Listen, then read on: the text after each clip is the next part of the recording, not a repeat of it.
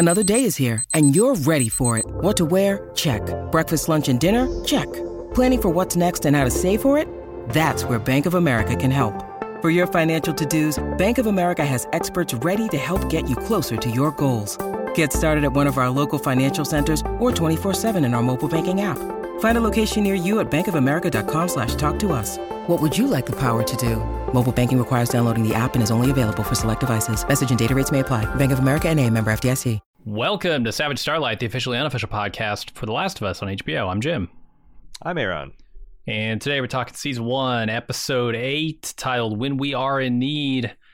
Hey, Ron, you know what I'm in need of? No? What are you in need of? I will take that as a no. I was like, you're asking a rhetorical question? I'm wondering, what is your background? What? It's a steakhouse.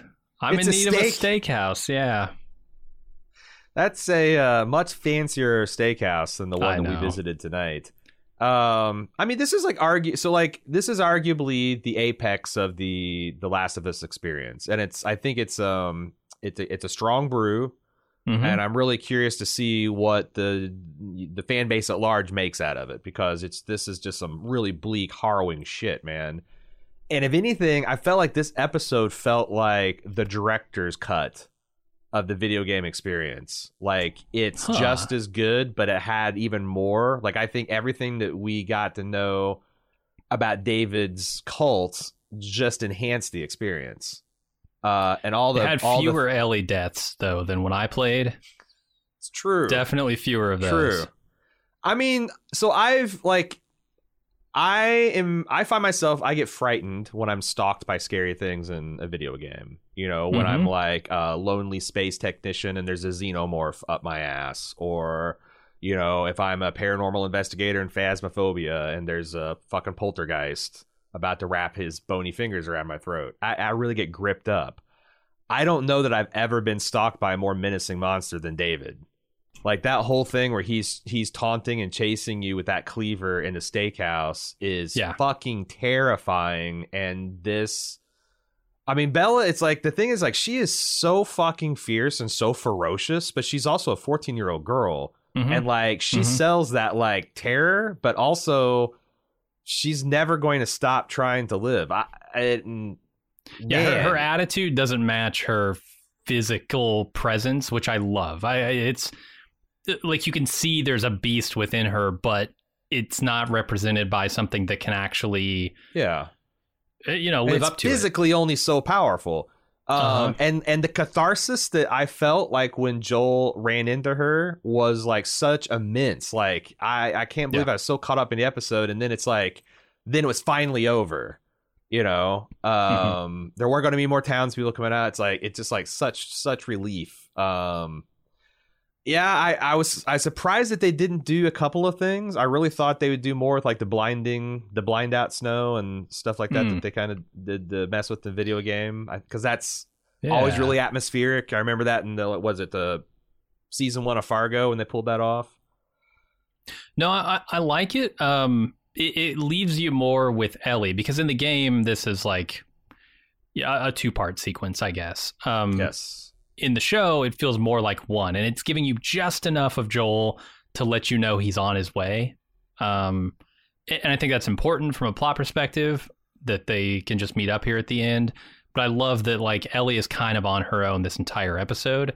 Yeah. And it's not Joel. Joel doesn't come in and save her, but Joel's saved there. Herself, and then and then Joel meets back up with her, and she saved him. I mean, it's really powerful. And man, that end when they come back together, and the whole episode, you know, people are talking about, your father this, your father that, and then when he calls her baby girl at the end, it's just like, well, I guess Ellie found her father. Yeah, it's there's just so many just really strong elements to this episode. But I like I said, it worked on every level. As I was watching, I was just thinking, like, you know, are people going to be saying this about it? Are people going to be saying that about it? Is there going to be a whole referendum on, is Joel a bad guy? Because, man, look at what he's capable of. And I'm very interested to see what people say and think about this stuff, because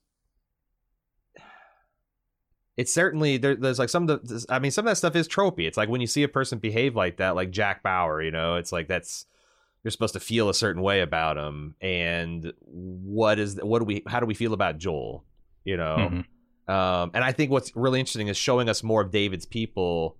I don't know, because it's like David kind of sucked me in the first half of the episode. I'm like, man, I guess he's not. I guess maybe I remembered that he was a worse guy than he was, but then like, but it made me think of like, maybe if the things had gone different, like everything happens for a reason.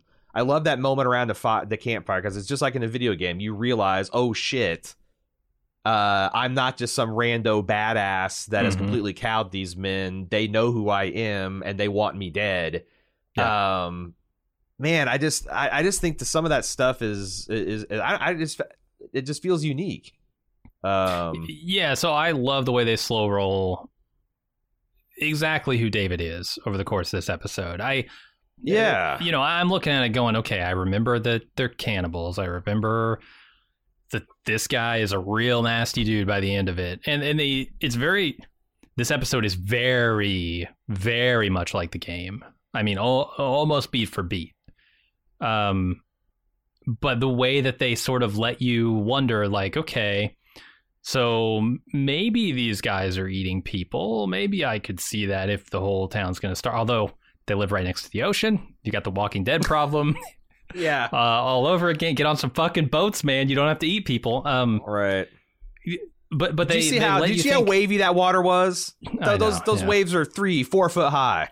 I know. How can you catch anything in that? But they let you think like, okay, maybe he's not so bad. And then they go, well, he's eating people. That's pretty bad. And then they give you even more insight into him. And it becomes apparent that he's not just a man who is doing bad things out of necessity. He's a man who enjoys doing bad things and enjoys the power and control that he has over his quote unquote sheep. Yeah. He's a wolf. You can imagine what he was like as a teacher, right? Mm-hmm. Yeah, he's absolutely a wolf, just devouring these sheep. And anybody who steps out of line that's when he loses his cool. Everything is fine if you're willing to be a sheep, but if you're also a wolf, he's going to try and eat you. That's pretty chilling, his background as a teacher. I wasn't even putting that together. Christ.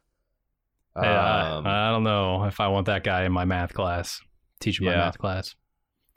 No, it's great. How do you feel about the cannibalism stuff? Because obviously I knew. See, that's the thing. It's like right? and that's what I was trying to grasp at. In the video game, I feel like David's people are just painted as a lot more unhinged.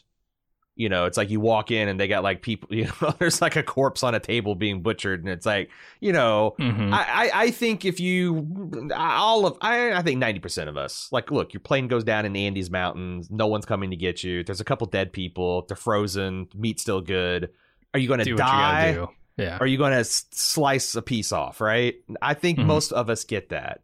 But like when you've got like people hung up and strung up like pigs in barns and stuff, that just seems like it's systematic, right? There's something calculated, and you're salt and pork at that point, right? You're just salt and pork. But here in the game, it's like I feel like it's interesting how they kind of start off. It's like, oh well, maybe they, they're about ready to starve, and Lindsay or whatever fucker dad's, he got killed. Turns out Joel killed him. We can't bear it. You can tell it's like maybe this is something they've really been wrestling over. And then when you find out the barn full of people, then it's like, oh no, we're back to Unhingedville. And I don't know. It's like, I kind of wish they hadn't done the barn full of corpses thing, because I feel I'd have made David more realistically unhinged. Is that making sense? Yeah. Where he is more of a shade of gray in his own mind. Right. But I don't want to act like I don't want to talk shit about this episode, because again, I do feel like this felt amazing. Like this feels like, like Peter Jackson's Lord of the Rings. I think maybe the better film is the theatrical release, but like if you're a true fan, you're always going to watch the extended. And this is what this felt like. Like I appreciated all those undertones that everything that they taught you about David's people and David himself made the second half of him being a villain so much more effective. I thought. Anyway. Oh yeah, I was trying to figure out what I would have thought if they were maybe being a little too obvious about the cannibalism stuff too early. But it's hard to tell because I know, right? So right. I mean, but when they show close-up, anytime you show close-ups of someone eating and there's any implication swirling around the plot that they might 100%. Be eating people, you know it's true. Maybe they tipped their hand a little too much in that scene, but the rest of it I thought was done really well. The scarier thing, I think, comes at the end of this episode with what he plans to do with Ellie, because I can see that scenario unfolding, getting closer to unfolding the entire episode. It's insidious how subtle it is in this episode. And you could see that he's clearly talked himself into like, well, that's not going to happen. I'm just being charitable. I'm going to bring this 14-year-old girl into my compound out of Christian charity, and that's what I'm doing. And she'll just be like a daughter to me.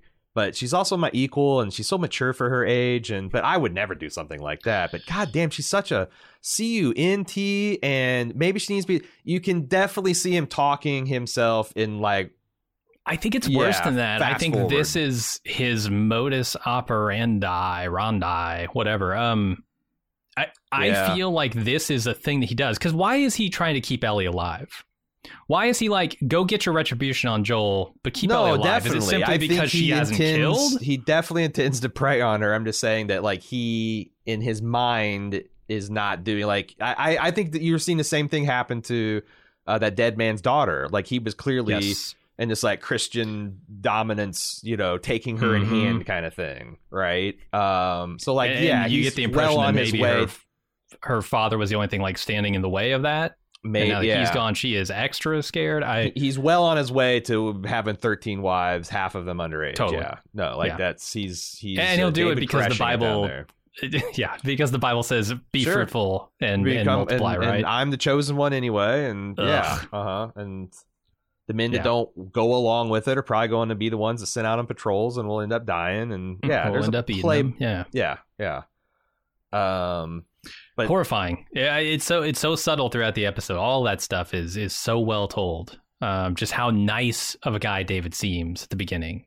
You believe him when he says, "I don't want to hurt you. We're just a group of people looking to get by." Yeah. And then where he ends this episode, holy shit! It's a transition. Now, when we go to the ad, make every shot count. We'll be back with more of Savage Starlight. We're not the cure for mankind, but we have your favorite podcast. Here's more of Savage Starlight.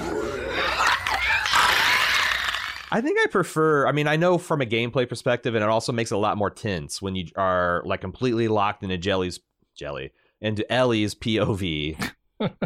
And then, you get Joel's POV, and it reminds me a lot of, in the Lord of the Rings, where in the books you just have, as soon as Sam and Frodo split off from the group, you either get the rest of the Fellowship's perspective or you get set, but you never get, they're not interleaved at all. I don't know. I feel like it's just inherently superior from a storytelling perspective. If the video game could just hand off the POV as effortlessly as this is, I think it would feel so much more suspenseful, because as Joel, you're playing your segments desperate to get to Ellie because she's in danger. And when you go to Ellie, you also got to fight, and Joe's... Well, that's the thing. It's like, Joel's coming for you. But when you're watching, I think this is the way to go. Yeah. Mm-hmm. Yeah, That's the thing. I didn't feel like there was really as much danger in the game as I felt in the show. I felt like it was because Joel is so absent from the show in this episode. You get to see him kill a couple people and interrogate a group, and that's kind of it. Right. It's a lot, though. It's a lot. I think there's as much death in this episode as there's been. Well, excepting the mass, the infected, the mass infected event in Kansas City, the bloater incident. I think there's more death in this one episode than there's been in the entire rest of the season, nearly so. Yeah. That's the That thing was is like awesome. Joel I is loved it. like you get a side of Joel's a bad man. Like this is not he is not an amateur. He is going to work here. And he will kill every motherfucker between him and Ellie. And if this was imagine if David actually was the man he thinks he is, and this wasn't a cannibal colony, Joel would still have hatcheted his way through this, right? Totally, yeah. I mean, this is what Tommy was talking about when he's talking about we're just not good at the other ways. Well, they are good at this way. Right. But I mean, on the other hand, I guess if guys are sending like a kill camp sweeping for your location, and Jelly, that's the Joel Ellie POV synthesis. Totally. Jelly. Yeah. You see Joel's POV in your left eye, and you see Ellie's POV in your right, and but yeah, Joel, I am wondering what like people are going to think of like Joel going forward. Is like this, you know, what do we think of him?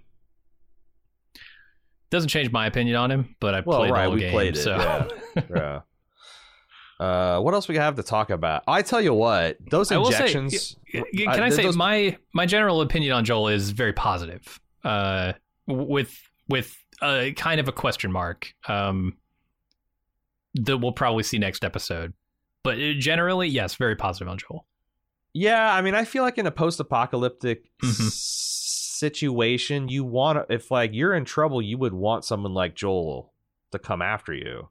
Like right or wrong, you want a person who's just going to whip ass and rip and tear until the job's done, right? Right? Like this is in no way a cool way to operate in any kind of civilized society. We have the rule of law, et cetera, et cetera. But yeah, if you're in a post shit hits the fan situation, Joel is a pretty sturdy way to be.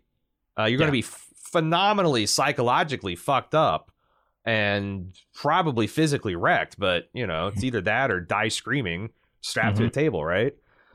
Sure. Man, that death. That's the other thing I admire about the Last of Us video game is like the physical combat feels like this. It's very intimate. You know, like if you've got like a shotgun or a 2x4 with the 8-inch kitchen knife duct taped to it, fair enough. One shot will do it. But when you're like doing with hatchets and knives, it's fucking bad. And it's like death, like where the guy's like literally spitting blood into him was, intense. Speaking of intensity, the thing that I was most squirmy about watching the entire episode was the penicillin shots directly into the inflamed wound. Really? All right. That is, that. I'm not even that big of a needle guy. Like I'll watch people take my blood and give me injections and stuff, but like something about the inflamed infection part of the pussiness. Yeah. It wasn't good. He didn't even wince. He was out pretty cold, but like I guess I assume that's where you would put it. I'm actually here's the thing. I feel like when in doubt, large muscle groups, buttocks, deltoid muscles, you know. Sure. That's certainly true with like vaccinations. They get you in the arm, right? Or the butt. But maybe side up. I guess post-apocalyptic again, if you can't go wrong with injecting in the side of. True. I bet he's wishing he taught her some basic first aid before this. Joel teaching her nothing for this entire journey for months. Finally needs to have taught her something and she can't do it. I saw an interview. There was no spoilers, but they were talking about Bella Ramsey and that this was her favorite episode to film. And I can see why, because she got to do a little bit of everything. Horse riding, shooting, stabbing, punching. It's emotionally complicated work. Like this is like she put on a real clinic, man. Oh yeah. I'm amazed that someone, like I said, so fucking ferocious can also play so small. Like when she's like, you know, like when David's got her huddled into the corner, like, you know, chasing around the corners of the cell. Yeah, it all feels like a put on. In a way. There. Yeah, her breaking his fingers, man. Yeah. Oh God. Tell her on Ellie's the name of the little girl to broke your fucking fingers. Like shit. What's her name from Ozark? Yeah. You want to stop me? You'll have to fucking kill me. She's great. What else are we going to do, man? Are we going to talk about some more stuff, or should we get to the... Do you have more observations? Do you have more off-the-cuff I do. stuff? I have a million, but they can wait. Really? Just hit me with one. I got to have one more. Let's see. The dude, David, early in the episode when he's talking to her and getting to know her and telling her he's a math teacher, he was disarming her with familiarity. Mm-hmm. Trying not to be a stranger to her. And it's a hell of a tactic. Grimming. Almost works. One other observation, because I know 100 million people have pointed at in chat, and I haven't looked. I'm just pulling it out of here. Troy Baker. He was David's right-hand man this episode. He's Mr. Cleaver Chop to the neck. Oh, yeah? All right. I saw his credit as James. I don't know any of their names. Yeah. So this is the part where we part ways if you're not a club member. We're going to have an instant talk portion where people who are watching the show live on YouTube are going to chat with us, and we're going to have a rip-roaring good time. If you want to get on that good time for the finale episode, what better time to join than then? Support.baldmove.com to find out how you can get that and a whole bunch of other premium bonus features, ad-free feeds, etc. Follow us at twitch.tv. Jesus, why am I doing this? Why am I Twitch brain? Ever since the Groundhog Day thing. Twitter.com/baldmove. TLOU, TLOU, at baldmove.com is how you get feedback. That'll be out Thursday, and our full scene-by-scene analysis episode will be out Tuesday. Whew, that's a lot of shit. Let's get into the instant talk.